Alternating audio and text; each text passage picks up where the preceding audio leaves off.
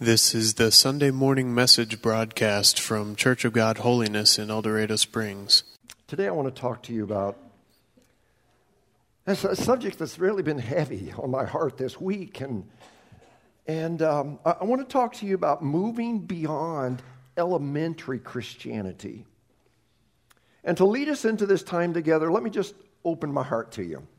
Many of you know at least part of my background. I was raised in a wonderful Christian home like some of you were.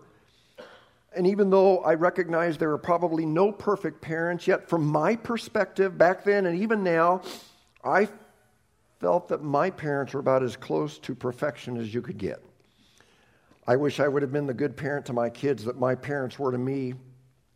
My parents spent time with me. They taught me responsibility. They instilled in me a strong work ethic. They showed me compassion without enabling me and spoiling me. So I knew what the rod was. I knew what the belt was. And with Mom, I knew what the hairbrush was. And then perhaps one of the greatest factors is that as I look back, they had a walk with God that was so genuine and so refreshing. And honestly, I can't ever remember any hypocrisy or pretending in their lives. They made mistakes, but they were always quick to make amends. And maybe their close walk with God was because they both had such a love for God's Word. And I've heard the story many times, and it inspires me every time. But when my dad was born, my grandmother, who was a godly woman, she took my dad's little stubby hands and placed them on the Bible and prayed that my dad would have a love for God's Word, and he did, and so did my mom, and I truly believe they loved Jesus with all of their heart. But I have a confession about me. You couldn't always say that about me. When I made the decision to follow Christ as a 7-year-old boy, I didn't do so because I loved Jesus. And don't think less of me, but I became a Christian, or in some circles we used to call it getting saved. But I got saved not because I loved Jesus, but I got saved because I loved me. And I wanted to save my skin. And this was not the fault of my parents. They didn't present it to me this way, but I don't know what happened, why it got in my head. Maybe other people presented salvation to me like this. Joe, would you like to accept Jesus into your heart so you can go to heaven and not have to burn in hell and burn in the lake of fire forever and ever? And as the book of Mark says in the King James Version, where the worm dieth not and the fire is not quenched. And so as a 7-year-old boy, when salvation is presented to that way to you, is basically turn or burn, what would the 7-year-old say? Well, yeah, I think I'd want to burn in hell. Sounds good to me. No, I wanted to save my skin. And so this ornery kid went forward to an altar and prayed and invited Jesus to come into his heart, not because he loved Jesus, but because he didn't want to go to hell when he died. Now, as a whole, my early Christianity, even though my motives were skewed, it served me pretty well. I certainly wasn't perfect. I messed up plenty of times, but I wasn't a terribly bad boy. But again, my Christianity was all about me. As a 7-year-old boy, it was about being a good boy. And then when I became a teenager, it was about being a good teenager. And I went to college, it became about being a good college student. Then when I got a job, it became about being a good employee. And when I finally got lucky and found somebody that would marry me, my Christianity then became about being a good husband. And then God blessed us with a couple of daughters, and it became about being a good daddy, and on and on. I mean, I had to be a good Christian. Why? Because I didn't want to go to hell. And finally, after serving the Lord several decades, now I'm hopefully starting to grow up a bit spiritually and get a better grasp on what it means to follow Jesus. Yet, too many times I catch my Christianity defaulting back to it being more about loving me and being good enough to avoid hell and being, I didn't want to go to hell, and being good enough to make it to heaven and being good enough to get the blessings out of Christianity. Now, I'm sure that none of you were ever that way, but The interesting thing is that when you read the New Testament, it appears that most of the disciples were like Joe Trussell. They were thinking, okay, if I follow Jesus, good things are going to happen to me. If I follow Jesus, I will get to avoid hell and get to go to heaven. If I follow Jesus, it will be my ticket to a good and prosperous and comfortable and hopefully pain-free life. To illustrate that, one day Jesus was teaching a really powerful lesson on how hard it is for rich people to enter the kingdom of heaven. And he used a scripture that many of you would remember about it being easier for a camel to go through the eye of a needle than it is for a rich person to go to heaven. And so, by the way, if your goal is to be rich, this scripture might cause you to change your mind. Or actually, it's too late. You're already rich. Did you know that if you as a family make $12,000 per year, you're in the top 13% of wage earners in the entire world? And I did some figuring, so you only have to make $8 an hour, which is $3 or so less than minimum wage, and work only an average of 30 hours per week, and you will make over $12,000 a year. But then if you as a family make $25,000 per year, you move into the top 10% of wage earners in the world, and to make $25,000 a year, you need to work minimum wage, which is what, $11.15 an hour, and average working 43 hours a week, and you'll make $25K. And then, if you as a family make $500,000 per year, you move in, listen to this, because some of you are there, you move into the top 1% of wage earners in the entire world. But all of that to say that it's really hard for rich people like us that make over $12,000 a year. It's really hard for us to make it into the kingdom of heaven. And so in the book of Mark, Jesus is talking about that, and let's listen in on a conversation between the disciples and Jesus in Mark chapter 10, verse 26. The disciples were astounded. Astounded at what? Well, the teaching, about the camel going through the eye of a needle, hard for rich people. The disciples were astounded. Then who in the world can be saved, they asked. And Jesus looked at them intently and said, humanly speaking, it's impossible. So, humanly speaking, it is impossible for you to be saved. Impossible. Not improbable, impossible. Humanly speaking, impossible. But not with God. Everything is possible with God. Well, this caused Peter to do a little bit of thinking, and the statement actually bothered him a little bit because he had this fishing business with his dad, and all of a sudden Jesus showed up, and there was Peter's dad standing by the boat, and Peter essentially said, hey, Dad, by the way, I'm going to follow this stranger that showed up yesterday. You know the guy with long hair? And no, I don't know him, but I'm going to follow him. I don't know when I'll be back. Tell Mom I love her. See you later. Well, at the end of this teaching on how hard it is for rich people to get to heaven, Peter kind of blurts out what he had been thinking. In verse 28, it says, Then Peter began to mention all that he and the other disciples had left behind. In his mind said, we've given up everything to follow you.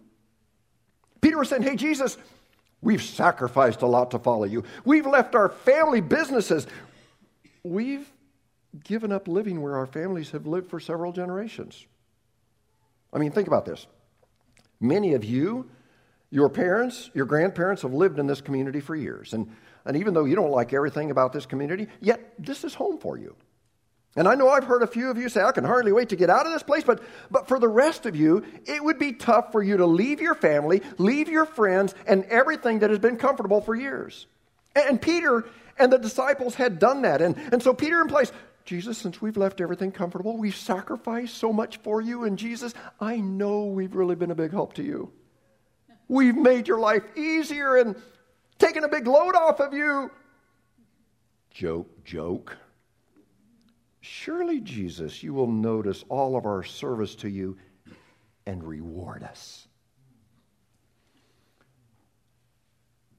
At this point, Peter wasn't following Jesus because he loved Jesus. He was following Jesus because he loved himself. He was like, what's in this for me? I've been following you, so Jesus, what's my surprise? Which, by the way, and I pray that God will help us understand this, this is Christianity at an elementary level.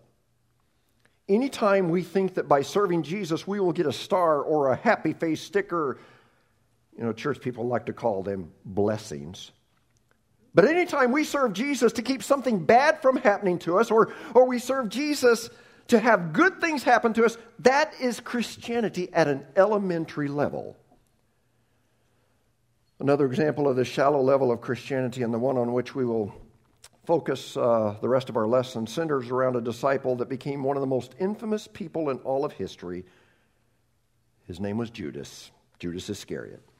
Now, in many ways, to begin with, Judas was just like the rest of the disciples. He was hopeful that Jesus would establish himself as a strong Jewish king that would be a deliverer and kick Rome out of Palestine.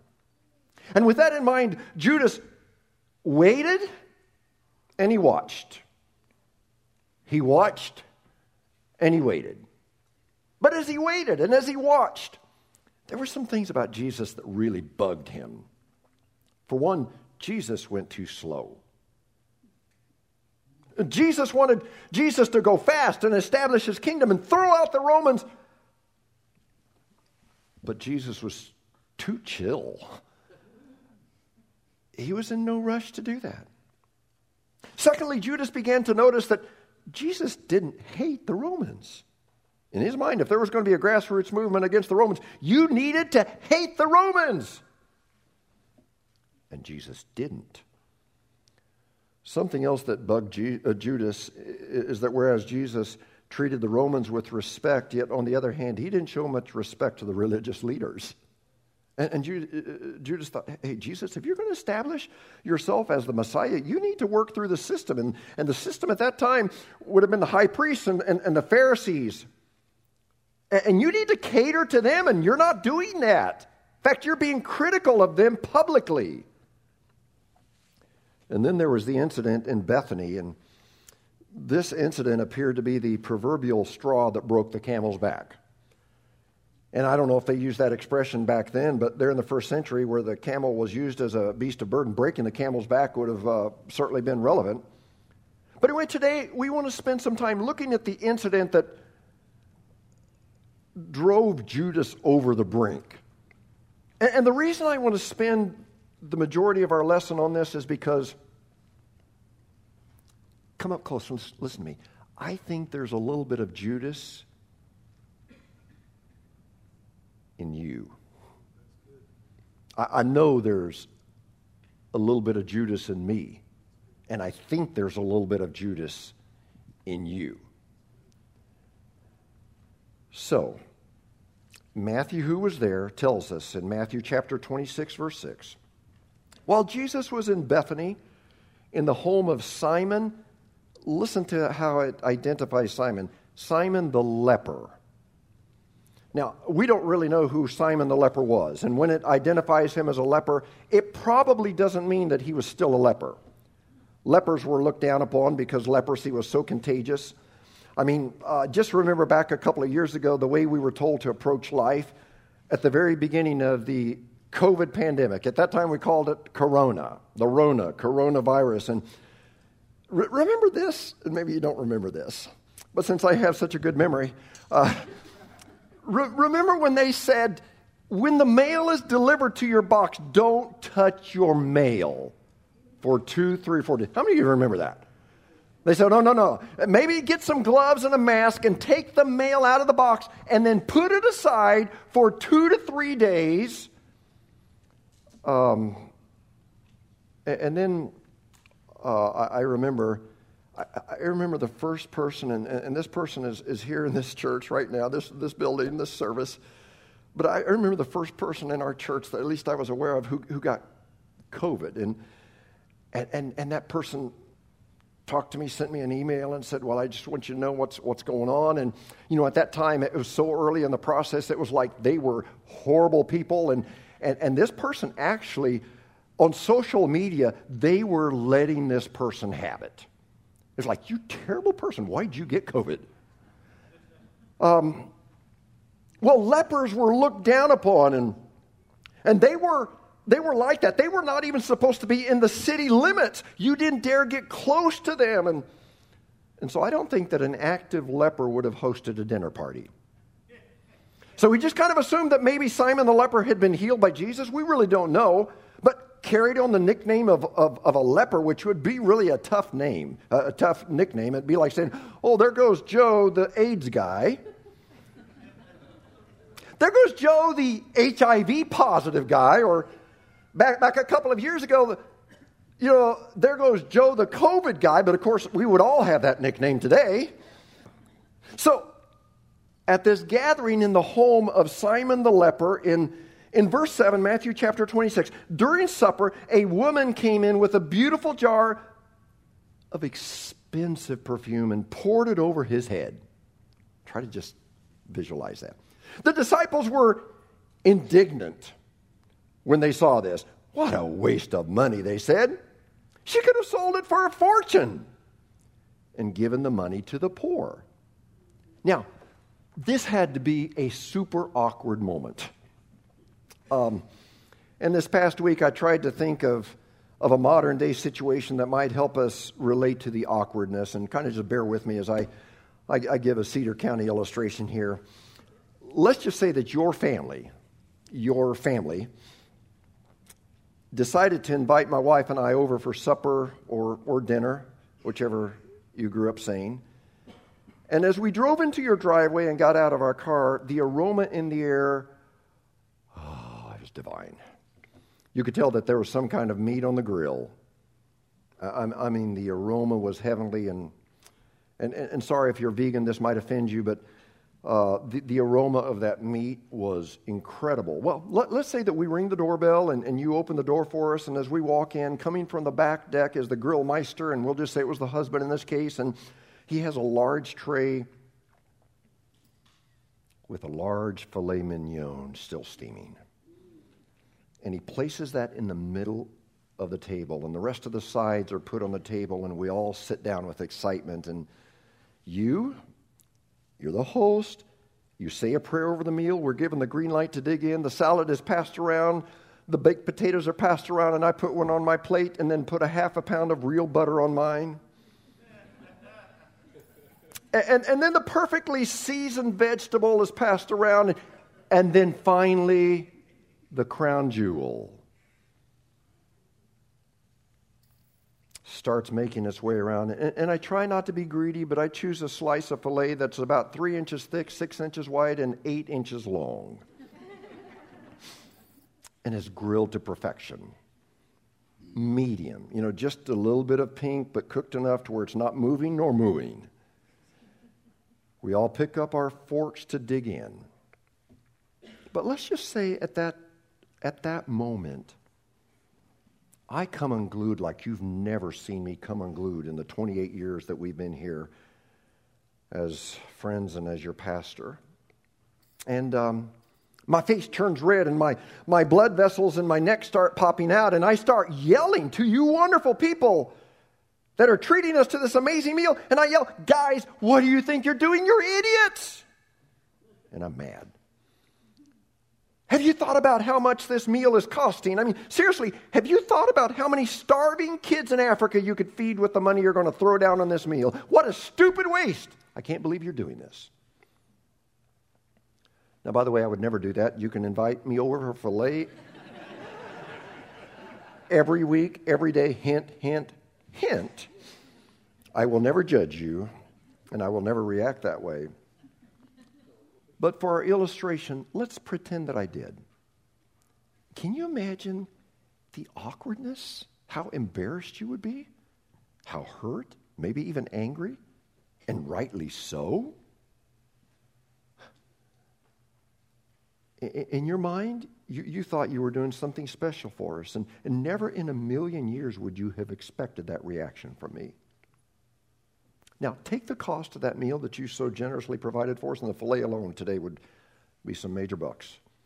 But take the cost of that and the rest of the food, and then factor in the emotions that would have surfaced during this incident, and Multiply those many, many, many times over, and that would give you a glimpse of the awkwardness of that dinner party. I'm telling you, this was awkward.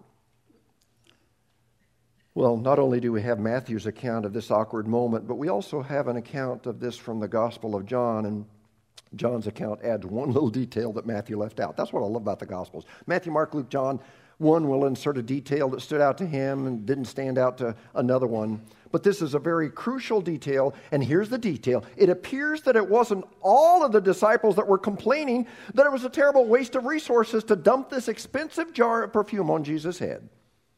Here's the one who was causing the ruckus in John chapter 12. But one of the disciples, Judas Iscariot, who was later to betray him, objected. Like in a courtroom setting, objection. What did he object to? To the lady pouring out the entire jar of expensive perfume on Jesus' head. So the criticism originated from one person. Who was it? Judas. And by the way, many problems in a business, many problems in an office, many problems in a church, many problems in a school, many problems on a ball team, many problems on a board of directors can be traced back to one person. One person becomes unhappy, starts complaining, being critical, and it's amazing how one person can infect an entire organization. And that's why there's a strong warning, just kind of as an aside in the book of Titus. It says, warn a divisive person once, and then warn him again, and then have nothing to do with him, because divisiveness is so destructive. And so that's why this advice is given to church leaders. If there's someone in a church organization that's causing division, it says deal with it. Deal with it in a godly manner, but in a prompt manner, in a bold manner. Don't let divisiveness go unchecked. But anyway, Judas is the instigator and says in verse 5, why wasn't this perfume sold and the money given to the poor? It was worth a year's wages. Now, can we use our imagination a bit and just read between the lines? Judas, because he's still in elementary school spiritually, he wasn't mature. Maybe he leaned over to the disciple seated to his right. And we'll just say, my right, your left, but we'll just say that was Bartholomew. The Bible doesn't say, and maybe he says, hey, Bart, just between you and me. And by the way, I've learned a couple of things when someone says just between you and me. First of all, it probably isn't something that should be repeated. It probably is gossip or a subject matter that should not be discussed. Secondly, I've learned that when someone says, just between you and me, it's not just between you and me. Because that's what they've said to other people. And it's kind of like what we, whenever we criticize someone, what do we ended up with? Bless their hearts, because it makes us feel like we're absolved of that gossip. Bless their hearts. But maybe Judas says to Bartholomew, just between you and me, how much do you think that alabaster jar of perfume is worth? And maybe Bartholomew is trying to figure it out, and Judas says, I just Googled this on my phone. And here's what I found out, Bartholomew. I found out that this is worth a year's wages. And maybe Judas says, can you believe that lady just wasted a year's wages like that? And furthermore, can you believe that our master allowed it to happen? So he's also responsible for this horrible waste. Well, then maybe Judas turns to the disciples sitting on his left, and we'll just say it was James. And maybe he says, hey, Jimmy, just between you and me, can you believe what just happened? I mean, think of all the starving kids in Africa. And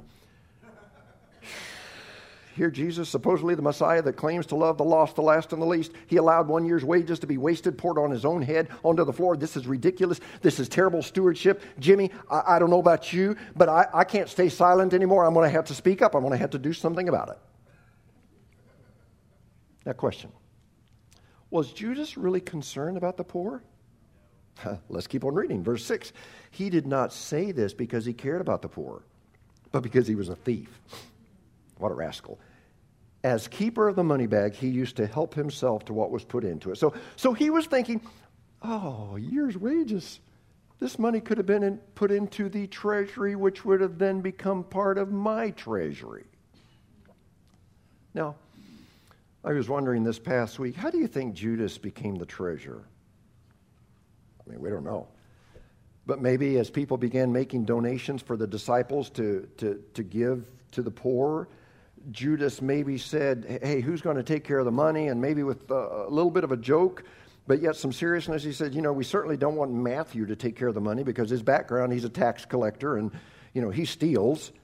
We can't trust him. And then maybe he said, Thomas struggles a little bit just with math. He can't add 2 plus 2. And James is ADD and he'd get distracted, forget what he's doing. Peter, he had a big mouth. He blabs a lot. He's an open book, and he would probably tell how much everybody donated. So we don't know how he got into this position, but Judas somehow ended up as treasurer.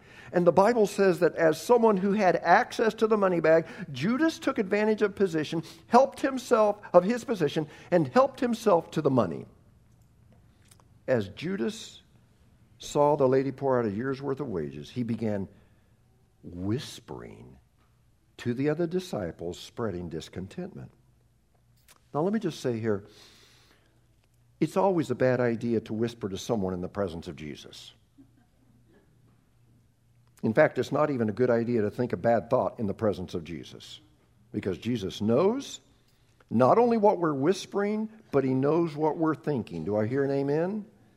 Which leads me to say this to us.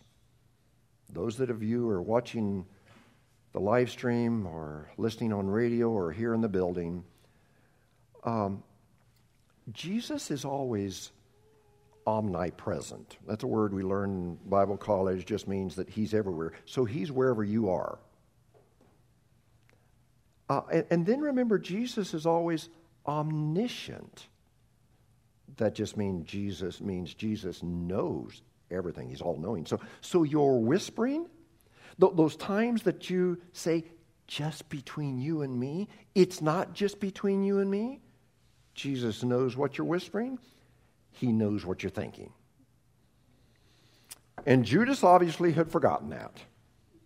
And so he probably secretly went to the woman to confront her, and Jesus busted him. And in verse 10, Matthew chapter 26, aware of this, Jesus said to them, why are you bothering this woman? She's done a beautiful thing to me. The poor you will always have with you, but you will not always have me. When she poured this perfume on my body, she did it to prepare me for burial. Truly, I tell you, wherever this gospel is preached, and this is amazing, wherever this gospel is preached, in other words, where the story of Jesus is told, like even here in El Dorado Springs, it says throughout the world what she has done will also be told in memory of her. And so today, do you know we're fulfilling that scripture? Isn't that cool? We're fulfilling Scripture today. And this seemingly insignificant event in that little tiny area that last week we said the Romans referred to as the dusty armpit of the world. They hated that area. Bunch of troublemakers. But here 2,000 years later, we're still talking about this extravagant act of worship where this lady, because of her love for Jesus, poured out the equivalent of 1 year's wages. Can we put that into perspective today as far as wages? And I don't have the figures for 2022, but in 2019, in our country, the personal median wage, and of course that's different than the average, it knocks out the highs and the lows, and it's actually, we would call it the average, it's closer to that. But the personal median wage for the average American was $36,000. So imagine pouring perfume, a bottle of perfume, pouring out $36,000 And this is what I want to get across. Try to understand that pleased Jesus. Because, listen, this woman wasn't cheap when it came to giving to Jesus. You know, Jesus always has cautioned us about living a life of luxury or extravagance, being pampered. But when it comes to our worship of Jesus, he's pleased with extravagant acts of worship. And again, he warns us against materialism and extravagant lifestyles, but he loves our extravagant acts of worship. And this past week, as I was prepping in my office, I stopped. I stopped my preparation. And I said, Lord, help my worship to be more extravagant. Help my worship to be extravagant like the worship of this lady. So what happened next? Well, in Matthew chapter 26, verse 14, then, and this is an important then one of the 12, the one called Judas Iscariot, went to the chief priests and asked, what are you willing to give me if I deliver him over to you? So basically, Judas had had enough. He was basically like, Jesus, if you're going to allow that expensive perfume to be wasted on you, when there are so many poor people around us that are hungry, if you're not going to start acting more like the real Messiah, I'm done. I'm out of here. I've given you 3 years of my life. I'm not going to waste any more time with you. I'm done. And so Judas went to the chief priests and he said, look, I know what you want to do. I know you want to arrest Jesus. And I know that your problem is not that you can't find Jesus. You just look for the biggest crowd around. He's in the middle of it. But the problem is that because of the crowds, you can't get to him. And if you'd happen to be lucky enough to get to him and push your way up to him and arrest him, you would be annihilated by the crowds. Because right now they're pretty passionate about this guy that multiplies bread and fish to feed 5,000 people, gives sight to the blind, hearing to the deaf. So Judas says, if you try to arrest him in a crowd, you're going to lose. So Judas says, I'm going to do you a favor. I happen to be on his executive board. I happen to have access to his calendar. And I'm going to look at his calendar and find out when he's going to be away from the crowds. But here's the catch. Judas said, I want to be compensated. You know, because this comes at significant risk to me and my reputation, so I want it to be worth my time. What are you willing to pay for Jesus? Let's see if we can cut a deal. Well, Judas and the chief priests come to an agreement, and here's what they agree upon. Verse 15. So they counted out for him 30 pieces of silver. From then on, Judas watched for an opportunity to hand him over.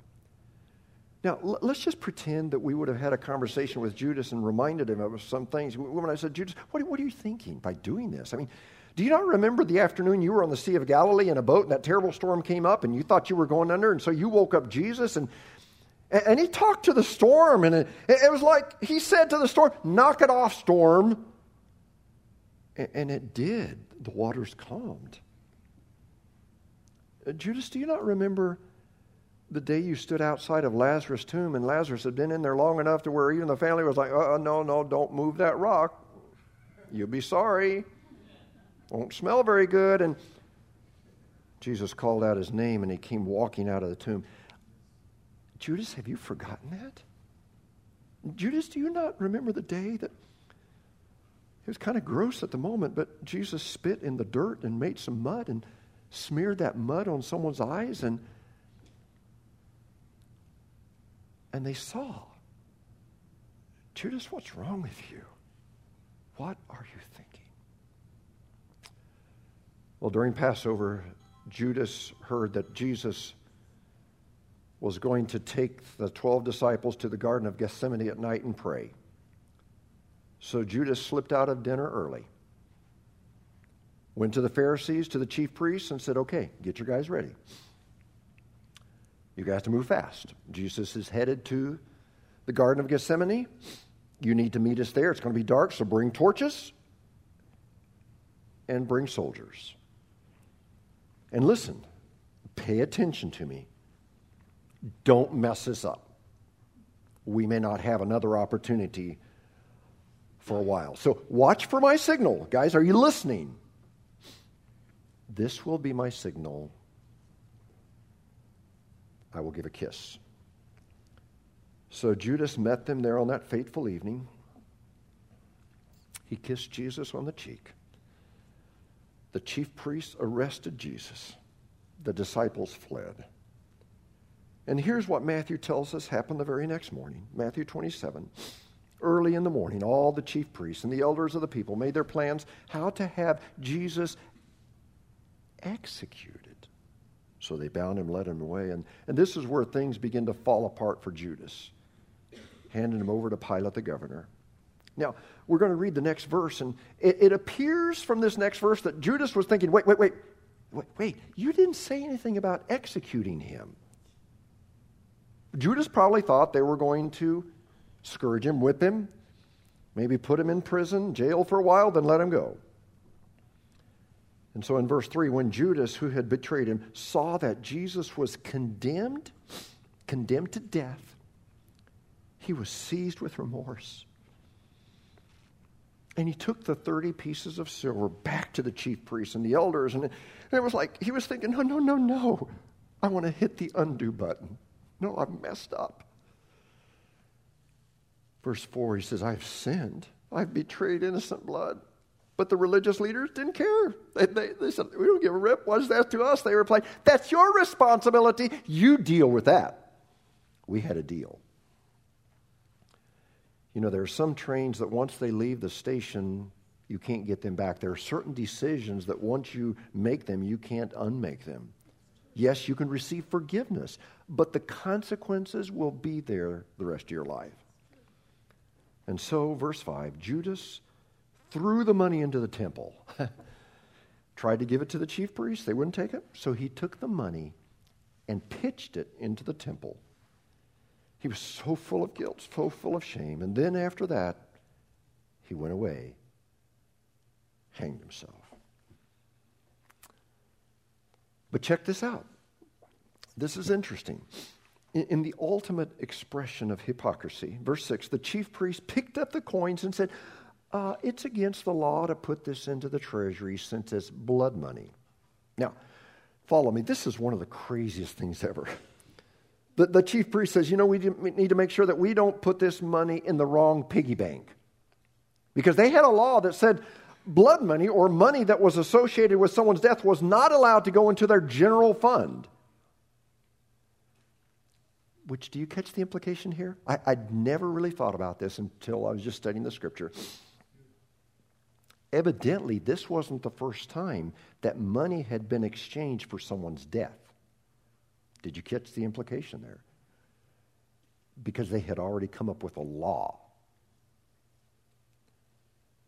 So this money could not go into the general fund, and this is what is so crazy. The guys who arrested Jesus on false charges leveraged the power of Rome to do the dirty work, execute this innocent man. Here they're concerned about what fund these 30 pieces of silver are going to go into.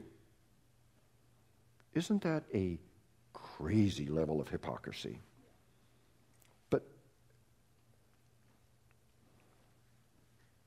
we do the same thing. Here's the way we do it. We want God to judge the gays. We want God to judge the drug dealers and the hardened criminals. But we want God to overlook the fact that we say a bad word on occasion, and that we tell a lie of convenience on occasion, and that we gossip on occasion.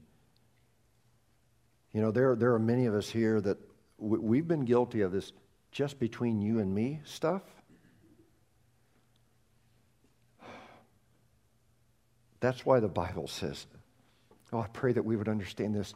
The Bible says our hearts are so deceitfully wicked. We say, I know my heart. No, you don't know your heart. Now, the Holy Spirit can help us to see into our heart, but Our hearts are so deceitfully wicked because we want punishment for others that do wrong, but we want to justify our wrong, and we want God to be a God of grace for us. That shows how messed up our hearts are. So here's what they did. In verse 7. So they decided to use the money to buy the potter's field as a burial place for foreigners. And here in essence is what they said. We can't deposit 30 pieces of silver into our general fund because it's blood money, so let's donate the money to charity. That's essentially what they did. Let's buy a field to use as a burial plot for foreigners. That way we won't be guilty of breaking any of the church rules. And by the way, if you are someone that struggles believing the inspiration, the reliability of the Word of God, these little details here are so significant because you can go to the Holy Land today and see the potter's field, or what Scripture calls the field of blood. It's just south of the old city of Jerusalem in the valley of Hinnom. You can go there. These little details, not that the Bible needs any more proof, it doesn't. It stands alone, but whenever you see these things, it's like, oh, God, thank you for a reliable book. That's why it's been called the field of blood to this day.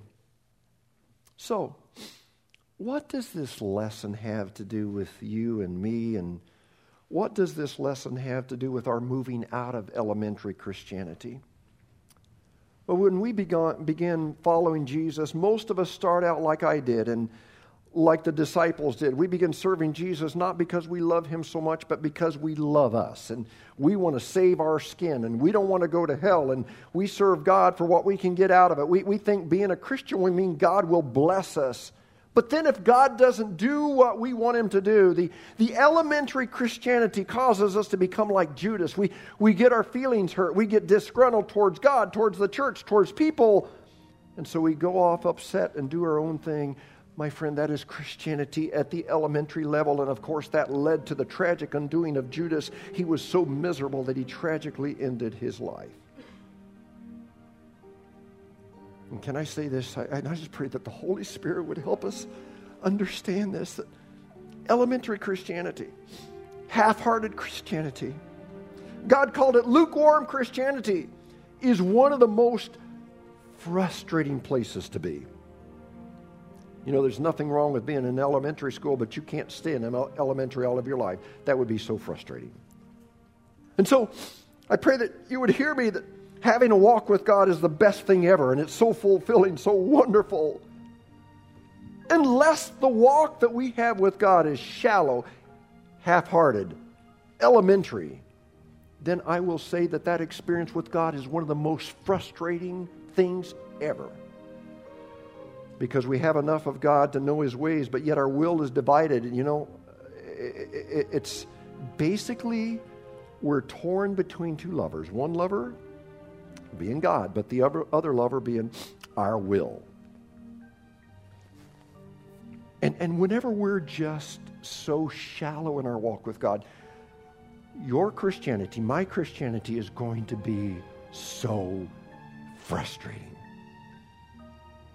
And that was Judas. He knew Jesus, but he hadn't surrendered his will to Him, and it ended horribly. However, if you study the rest of the disciples, even though they started out as Judas did, they had their days in elementary school spiritually, yet on the day of Pentecost, something happened to them, and they allowed God to do a work in them, and he filled them with the Spirit, and they surrendered their full will to Jesus, and they were able to move on from elementary Christianity, where they got upset at people easily, and where they were bothered when they got the short end of the deal, where they were inconsistent in their walk with God, but they truly surrendered their lives to God. And listen, things began to change. They began to have a courage and a boldness, and began to love themselves less and love Jesus more. They began to have a passion to see people come to Jesus. Their prayers were no longer, okay, God, here are my plans for today. Bless my plans. No, it was, God, not my will but yours.